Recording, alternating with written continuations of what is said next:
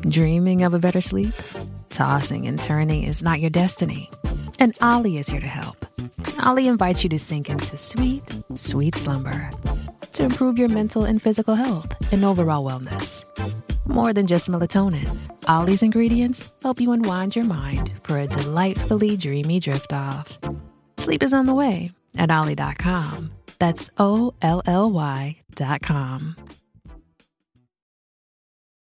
It's only a kick, a jump, a block.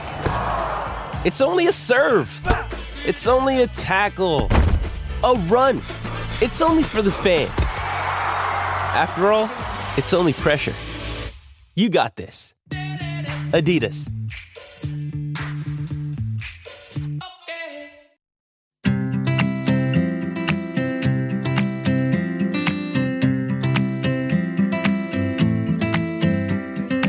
Welcome to the Deliciously Ella podcast with me, Ella Mills, and my husband and business partner, Matthew Mills. Hi, everyone, and welcome. So today we have two very special guests, Amy Lane from Women's Health and Rosemary Ferguson, a nutritionist.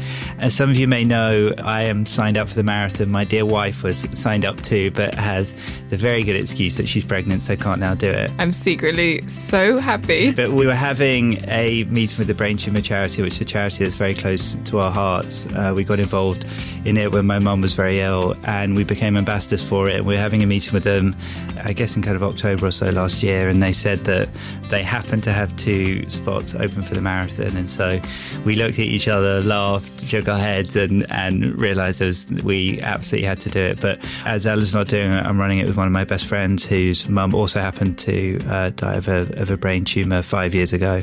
And so I'm super motivated for it. I'm looking to raise lots of money for such a great cause. And we have 2 experts here today who are going to help, I think, not just about marathon training, but just I think about training in general and how to start a training program, how to fuel your body, and whether that be for a specific event you're training for or whether that's for just to get in better shape. Hopefully we're going to be able to shine some light on that today. So welcome to both of you. Thank you. Thanks for having us, the Mills. So there's lots of, you hear different things. I've certainly felt it in my body too, but is running actually good for the body, or is it, where do you sit on that? So I think it all comes down to why you run. Yeah. So I think everything in life, you need to kind of have a why. So if you run for headspace and it gives you that headspace and you make sure that actually you deal with any aches and pains which come up along the way, then yes, I do think it's good for the body. If you were running to lose weight, for instance, but yet along the way you're like, this is really hurting my knees, and you don't actually stop to figure out why, then no, it's not good for the body, if that makes sense. I think all exercise does have a place in the week. It just depends on how you do it and actually kind of the strength training that goes alongside of it. I think because a lot of marathon plans, because I looked at some marathon plans, they're really running focused. You're running 5 times a week or so. Is doing strength training or kind of more sort of Pilates and yoga where you're focusing on kind of building strength and a bit of flexibility. Do you feel like everything together is more powerful? I would say so. Yeah. I mean, I do a bit of everything, and my yoga teacher's always like, you're running again, aren't you? Because you can see it, the effect it has. So it's much, to counterbalance it with a bit of yoga. Yeah. I was talking to someone the other day and they're saying it's 3 times the load when you run of normal. And it does my joints, just like my knees and my feet, like my big toe is just really swollen, and it's just little things like that. It just feels like it just gets super inflamed. But I think it's because if you think about running, there is no kind of barriers to entry with running. So if you own a pair of trainers and you have somewhere to run, you can run, right? Yeah. But you don't actually spend enough time getting yourself educated in running. If you go to the gym and you pick up a weight, you learn how to pick up a weight. Mm-hmm. But actually, do any of us stop and learn about running? We don't really. And that's when injury comes into play, because like you've said, every time you run, you're shifting your weight from one leg to the other and you're propelling it forward. So for somebody like me, that's like near 60 kilos. So I'm expecting my body to shift that from my left leg to my right leg and move me forward and absorb the impact at the same time. And when you do that repeatedly, I think in the marathon you take something like 40,000 steps or something. So you're constantly doing that. That's why you get injury. But if you kind of take a step back, excuse the pun, and you think about it and you're like, right, actually, I've been on a long run. I need to put enough recovery in, but also you need to be strong enough to run. So people run to get fit, but you also need to get fit to run, if that makes sense. Yeah. So I think with it is just maybe we don't give ourselves enough education around running. We don't stop to learn. And also like a lot of the running plans which are kind of circulating online, really old school. Like if you do a bit of a Google search and you're like best marathon plan, a lot of them which come up haven't been updated in like 5 years or something online. And the science has all changed. And strength training, there's been so many studies which have come out, which obviously strength training benefits so many things, but it definitely benefits running. And potentially these websites haven't updated their plans. Yeah. You hear it all the time. People are like, I've decided to do 10k run. Yeah. And it's like in 3 weeks time. And you go, when I started running, I hated it. Yeah. I used to shout and say, my body hates it. I felt like I was going to collapse doing 1 kilometre. And I started on 1 kilometre. Then I did 2 kilometres. And this was way before I'd ever thought about doing 10 kilometres or a half marathon. But I think people do. They think, okay, that's like you say, they've got a pair of trainers. There's a little challenge. Everybody seems to be doing it. Let's go out and run that far. And then they end up injured. And, and I think you're right. You have to learn how to run, especially that far. And Rosemary, do you think that's the same with the way we fuel our running? Because again, now I'm sure if you go for like a 1 kilometre run, it's probably a little bit different. But if you're saying, I'm going to go out and I'm going to run for an hour, I'm going to run for an hour and a half, but not actually change anything about the way you're looking after your body, again, it feels to me like you're potentially A, probably not optimising it, but B, potentially not allowing your body to function in the best possible way. Yeah, I mean, people, you really, especially for a marathon, the fueling is really key because you won't get round unless you get it right. And what is the best fuel? And when does your fueling start? How long before the runs does your fueling really start? Well, scientifically, you've got enough glycogen in your muscles to keep you running for about an hour and a half, probably. So around 90 minutes. And then the glycogen stores in your muscles and and then you have to start making it or you have to take it in. So you either take it from fat. So you either start making energy from fat or you have to be taking carbohydrate.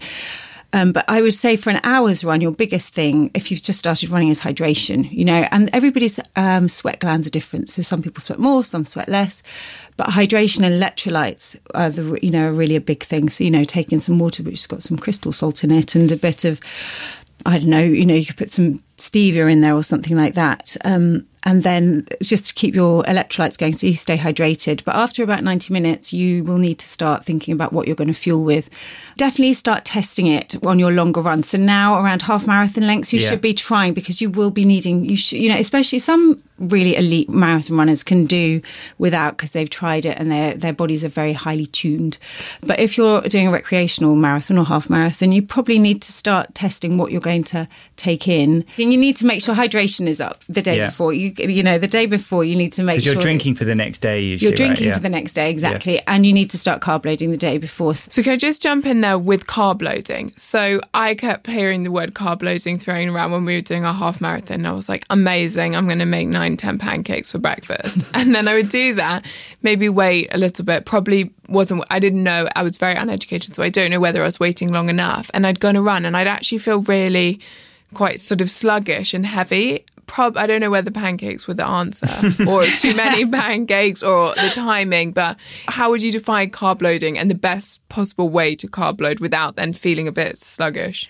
So you would really want to carb load the day before because carb loading is to do with making sure you've got the glycogen, which is the energy in your muscles. Yeah. That's what carb loading means, is it's trying to make sure you've got as much glycogen ready to go as possible. So you would do that the day before, the night before. You'd have your big bowl of pasta. You could have 9 pancakes then.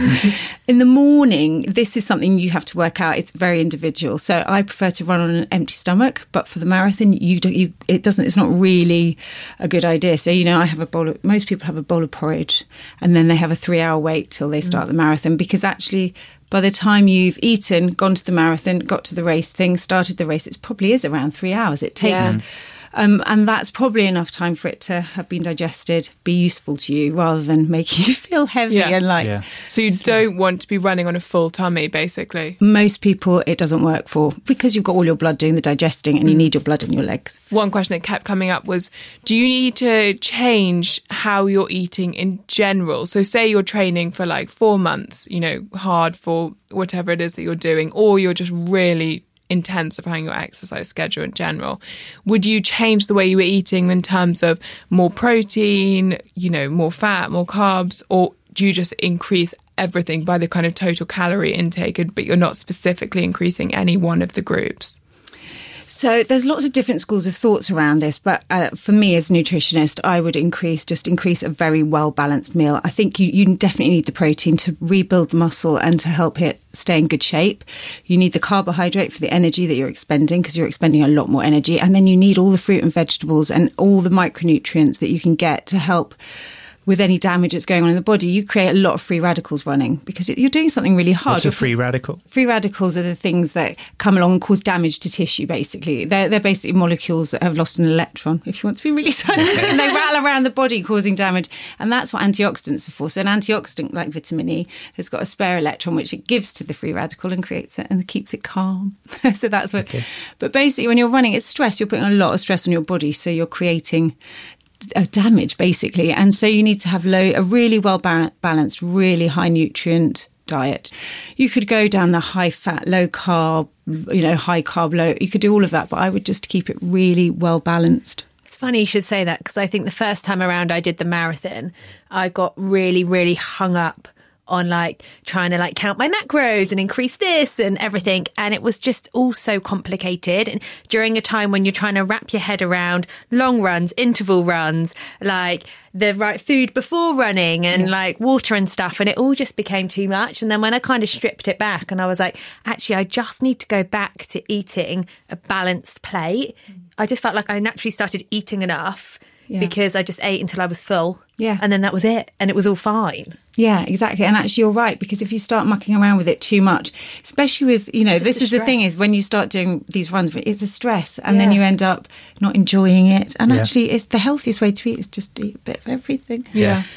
Does it impact on your immune system, for example? Because some people say, and I think this is probably not specific to long runs, but probably just kind of maybe HIIT training, kind of more intense training in general. Does that impact on your immune system, for example, or, your gut? And also, because everyone always needs to poo when they go on long runs. What's the science there? Is your gut just working harder? Well, so the science behind needing a poo when you go running is actually, it's just, if you think about the motion you're doing, you're bouncing. So actually it's just gravity. They think it's just gravity supporting the motility in the bowel. Okay. That's what they think it is. Unless it's stress. So we know some people in the marathon, because it's stress and also to do with gels and carbohydrate, high carbohydrate can cause that. So you need to be careful of that. Oh, really? But as for HIIT training on your immune system, if you're run down and you're asking your body to do stuff that it does not have the energy or capability to do, then it will impact on your immune system. If you're in fighting fit health and you're feeling strong and you've got the energy, I think most people these days are depleted of energy, they're tired, they're stressed, and then they're asking their bodies to do these extreme things. It's common sense. But some people will say if you're low on energy, you should do something like that, which will give you energy. So you're saying that doesn't work? I think there's a difference between feeling sluggish and doing a HIIT class and then you feel ready to go. But if if your adrenal glands are actually telling you that they're tired, a bit of stimulation can help, but actually overdoing it, your body can find it very difficult, and then it just is exhausted. Okay. Interesting. And so, Amy, you touched on and working at Women's Health, you'll see a lot of the new trends, fads, programs that are coming. What are some of the best that you've seen? And if you are training for something where maybe it's an endurance thing, or maybe you're looking to create kind of more, at Delicious Yellow, a lot we talk about really trying to create change over a really long period of time.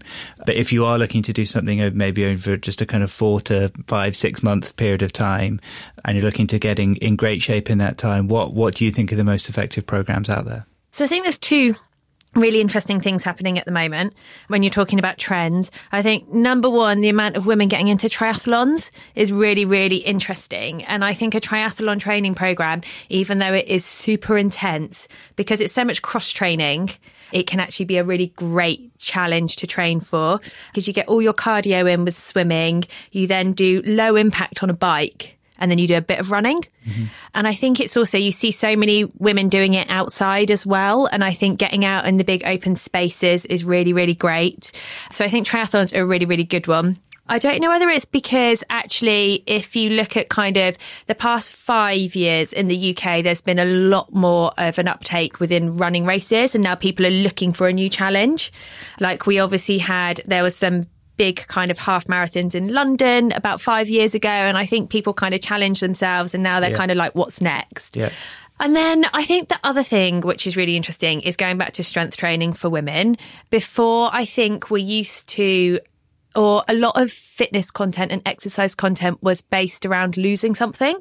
So that's what all of the plans were designed for. They were designed for weight loss or they were designed for fat loss. And now suddenly in the past couple of years, we've actually wised up to the fact that that isn't the most positive way to train and the healthiest way to train. And actually we should be looking at what we can gain, and that is strength and skills. So there's been a lot more plans around like learn how to deadlift or beginner's guide to strength training for 12 weeks. And when you look into it, it's really, really important because women in their 30s actually start to lose muscle mass. How depressing is that? It's really depressing. You should try being in your 40s. Yeah. But it starts to decline from in your 30s. Really? You need muscle mass for a healthy body and for your hormones and just a kind of for injury prevention. There is that feeling for women, isn't there, that muscle, strength training builds muscle and you end up getting, but there's been that misconception for years. Massive misconception. And people are like, I've strength training and I've put on weight or I've got bulky. But actually, a lot of the time it comes down to the fact that women aren't used to having maybe a bit of a different physique, or B, their calories in and calories out, or maybe aren't balanced. So that leads really nicely actually onto next question, which is, because again, coming back to the food bit, it's confusing, I think, in terms of what you need to be doing. So in terms of pre-run and post-run, or pre-workout and post-workout, what should you be eating? I know we touched on kind of pre in terms of carbs, but is that just carbs? Like, do you want a really simple bowl like of porridge, for example, that is pretty much just oats? And then in terms of afterwards, what do you need? But also, how quickly do you need that?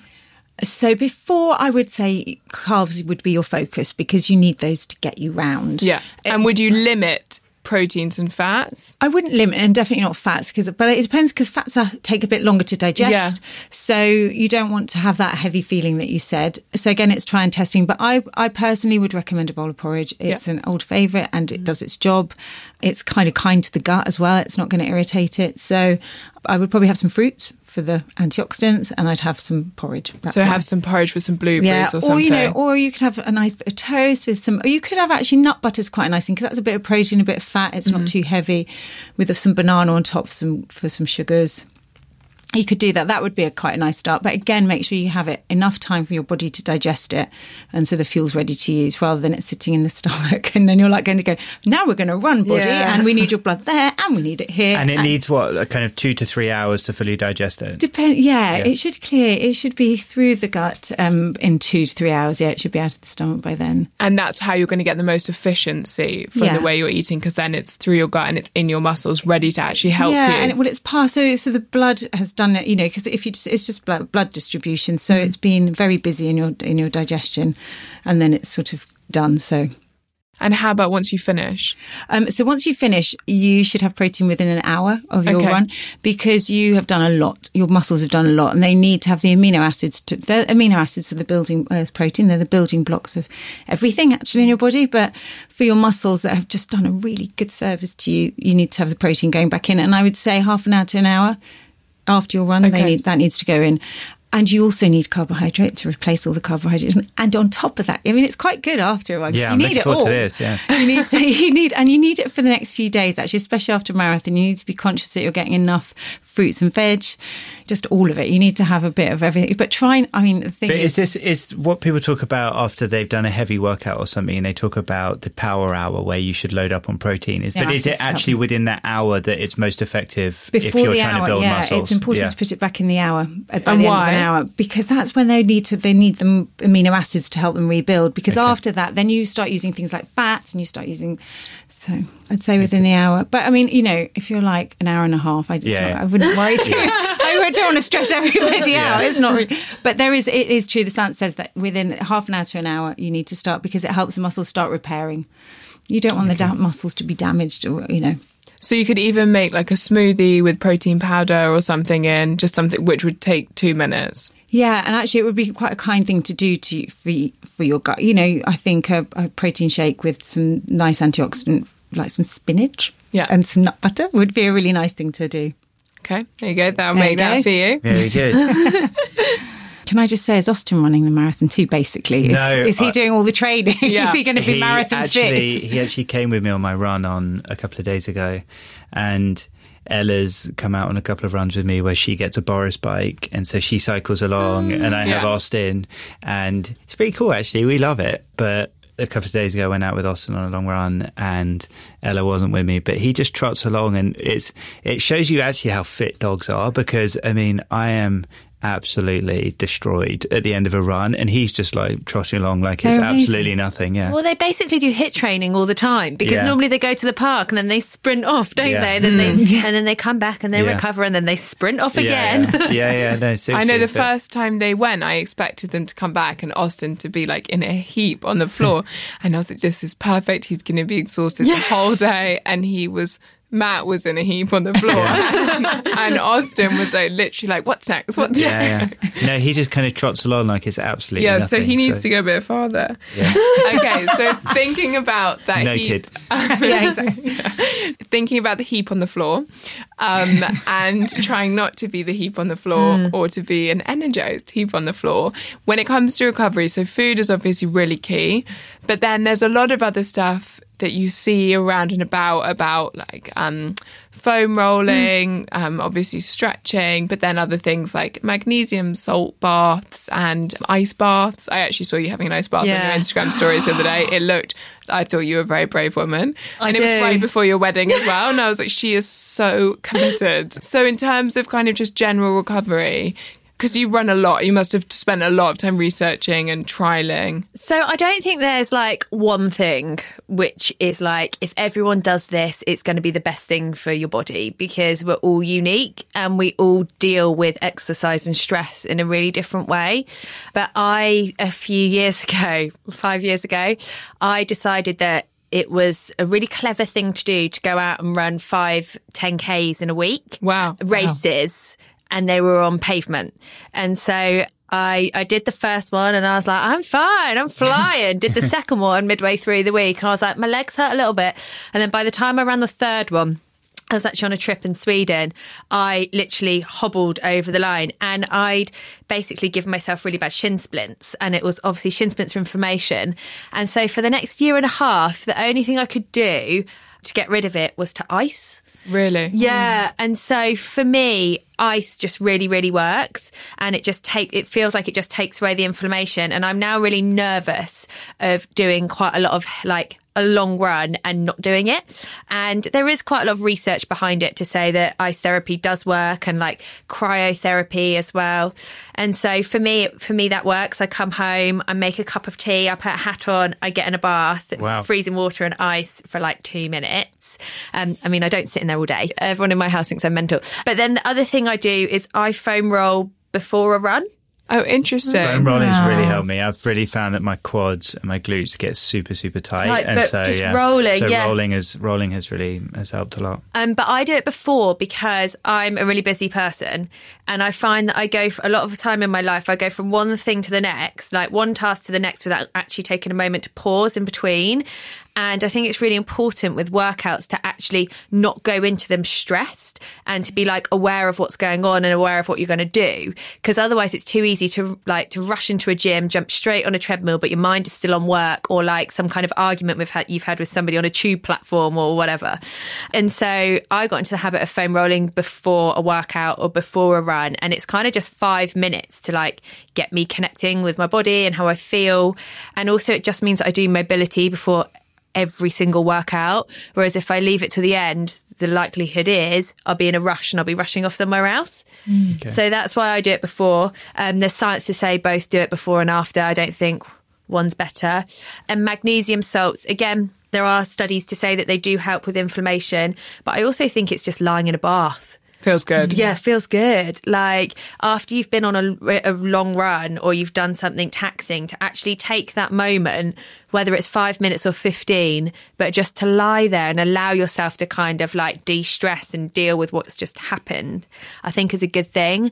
So I just think it's about finding the time to do something Yeah. which is a bit more yin and a bit less yang Yeah. in your Yeah. body. And what's the evidence on treadmill running versus road running? Is it much less effective, or is it much easier on your body, or what's... So I don't think one's less effective than the other, because there's ways to train on both. Mm-hmm. I think if you are going out and you are just running on roads, that is really impactful on the body. There's no doubt about it. It's like Yeah. a really heavy surface, and you're pushing your weight forward again, and your Yeah. body's got to soak up the impact, I think. And treadmills these days are really clever. Like, you've got to look at like the Woodways and the Woodway curves with the belts. Yeah. So they're much softer on your knees. So I don't think one's better than another, because actually if you're going to run a marathon, you probably want to be training a bit like how you're going to run that marathon. So if you're only used to only running on a treadmill and then suddenly you get put outside and you haven't been doing any incline work on a treadmill, they're not the same things. Mm-hmm.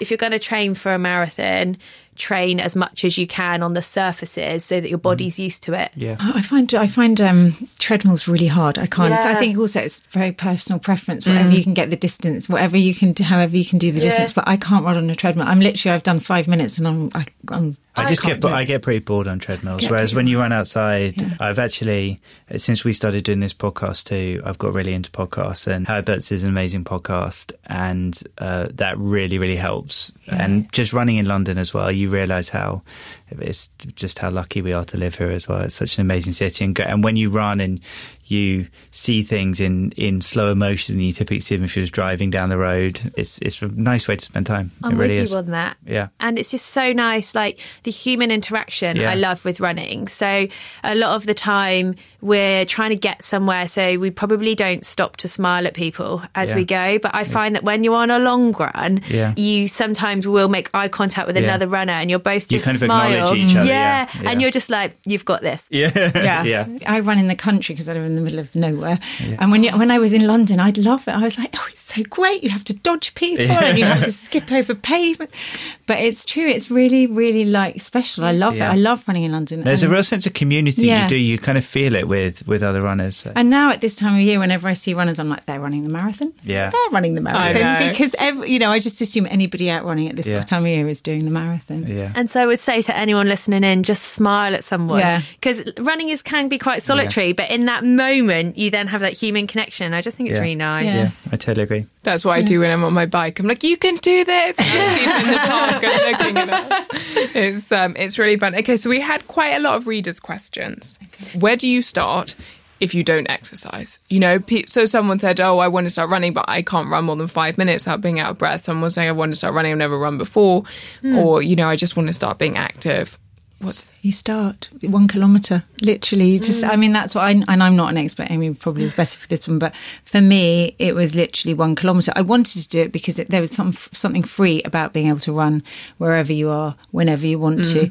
And I really found it hard, but it was in my head. I wanted to do it, and I ran 1 kilometre, and then I ran it again 1 kilometre. And for me, I also like the stats, so I got an app, like a Nike app or whatever, or whatever measurement you want, and so you could see your progress. That's what kept me going. So I'd say the really boring caveat on it all is, which has been around for forever since PT school started, but it's that you should never increase exercise by more than 10% a week, because it's a stress on the body. So if you were going to increase your distance, only ever run an extra 10% every week. That's really good advice. I've never heard that. That's really interesting. Yeah, it's been around for forever.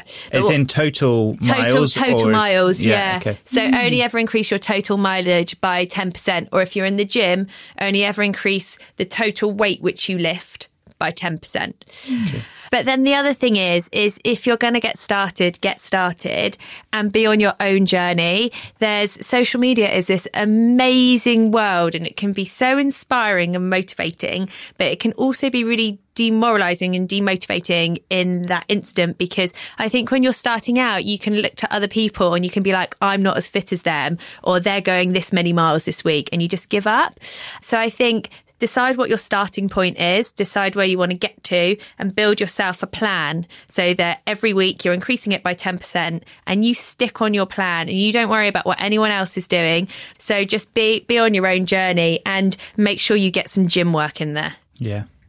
And then Rosemary, so someone said, which actually I've definitely felt before, you know, I've run 2 miles, I've run 3 miles, and I'm not out of breath and no one can keep running, but my body is so tired.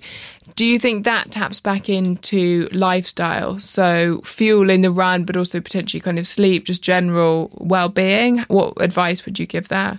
I think if you're running 2 or 3 miles and you're still tired, I think that's probably a sign that you're pretty tired, actually, because generally 2 or 3 miles is a fair distance. But if you're not out of breath, but your body feels tired, that means that your muscles haven't got enough oomph in them to do it. So it's probably just back off a little bit. Make sure you're eating properly. Make sure you're hydrated. Dehydration is really, really a big problem if you're not hydrated enough. And then I'd back off again because you shouldn't. I mean, it's going to be hard. It's going to be challenging. But if you're feeling like you're dragging your legs, it's because there's not enough energy in them. And do you find that people are nervous of upping their calorie intake because they don't want to put on weight, and as a result, their bodies just don't have the adequate fuel to do, you know, what is quite a big task that you're asking of them? Yeah, I mean, I just think calories should be thrown out the window. I really, it drives me mad. Because, well, no, actually, I can say that because it depends what calories you're taking in. But if you're running and you're running consistently, then you should be eating a well-balanced, you know, moderate. I mean, I'm not talking about going and eating pizza and ice cream every night. And, you know, but if you're eating a well-balanced, moderate diet, then the idea of counting calories, but you will need more calories if you're running consistently and you're running higher miles. Yeah. So I think it's just also, you know, it's funny, isn't it? People don't listen to their body and go, okay, I'm full now. You know, when did we stop listening to ourselves going, oh, we're full? You know, we eat past that point. So, yeah, calories drive me mad because the people I see get their knickers in such a twist about them. And, you know, okay, but so listening to your body, and if you're tired, readdressing why you're tired. You need sleep, you need rest, you maybe need more fuel, more carbohydrates, not to be scared of that. Not to be scared, especially if you're running. Like if you're running and you're running consistently, then yeah, you need the carbohydrate, and you just need, you know, if you're going to run once a week, then this doesn't apply. But if you're doing like a marathon plan, then you need to be eating really sensibly. And I think if you're tired, just back off a little bit, see how, you know, and try and change things up a little bit and see if because you shouldn't, like I say, you shouldn't be dragging yourself. That doesn't sound right to me. So that's all been so interesting, and thank you for sharing that. Are you feeling inspired? I sure am. I feel knowledgeable and I feel inspired, yeah. So do you have final 2 tips that you might offer to anyone who's listening today? Okay, well, for me, for nutrition, marathon running, you make sure you've tried and tested it before you get to race day. That's all I can say, and I can't say it enough. Okay. And then for general, just enjoy it. If you're not enjoying it, find something else to do for training. You should be enjoying it, and I feel really strongly about that. Cool. So my one would be chafe happens to all of us. And it doesn't matter what your shape or size, chafe is just a problem. And so there's a product which I use called Body Glide, not sponsored, and it just really, really helps. And then the other one would be it's a bit like nutrition, it's to wear your kit, train in your kit that you're going to wear on any kind of race or challenge. That doesn't matter whether you're doing a 5K or a marathon. There's this real temptation to get caught up in I need new kit for race day or challenge day. And I did it last year on the London Marathon, which is ridiculous because we've written so many features about it at Women's Health. But I did, and I came a bit of a cropper. So train in what you're going to wear and get used to it. And then you know if it doesn't work. Because again, nobody wants to be wearing shorts which go up their bum or socks which sit down, or, you know, it's hard enough getting around that race or course. Yeah. And then finally, the way we end each episode is just to ask each guest a practice, a mantra, a saying, a routine, something that they do every day. Well, I try and do something before I do anything every day, if that makes sense. So at the moment, because it's nice, I try and go for a walk in the morning before anything, you know, so I get up and I go and do, or it could be yoga, but I try and do, so my day starts with 3 kids who actually are quite grown up now, but, you know, before the craziness of my day starts, I try and have 20 minutes before, so I wake up earlier and earlier, it seems. to do that, and actually it sets me up for the day. And I try to, I'm not great at meditating, but I'm working on it. But at that same time, I listen to like a calm meditation app or Insight Timer, and I try and do that at the same time. And actually getting out and walking is probably my favourite thing to do. Cool. How about you, Amy? So my big thing is I do work in quite a stressful environment, and I'm always in a rush. And so one of the things I try and do is I just take a breath before I respond. I found that in life I was reacting to a lot of situations and wasn't giving myself enough time to process. So now people do look at me a bit funny in the office, because sometimes I'll just stand there and I'll close my eyes and I'll just take a big deep breath. But within that moment, it means that I can actually just respond to what's going on rather than react. So that's my thing I do every day. Great. I love that. Yeah. Very nice. Well, thank you both so much for coming on today. Thank you for having really me. appreciate Thanks, it. guys. Well, I am feeling a little bit guilty about not running the marathon, but inspired about how I may or may not be able to do it in the future. And thank you all so much for listening. If you think it's helpful, please do share it with any friends. And otherwise, I hope you can tune in for our next episode, and definitely subscribe. There'll be a new episode coming out for you every Tuesday. Thanks so much, everyone.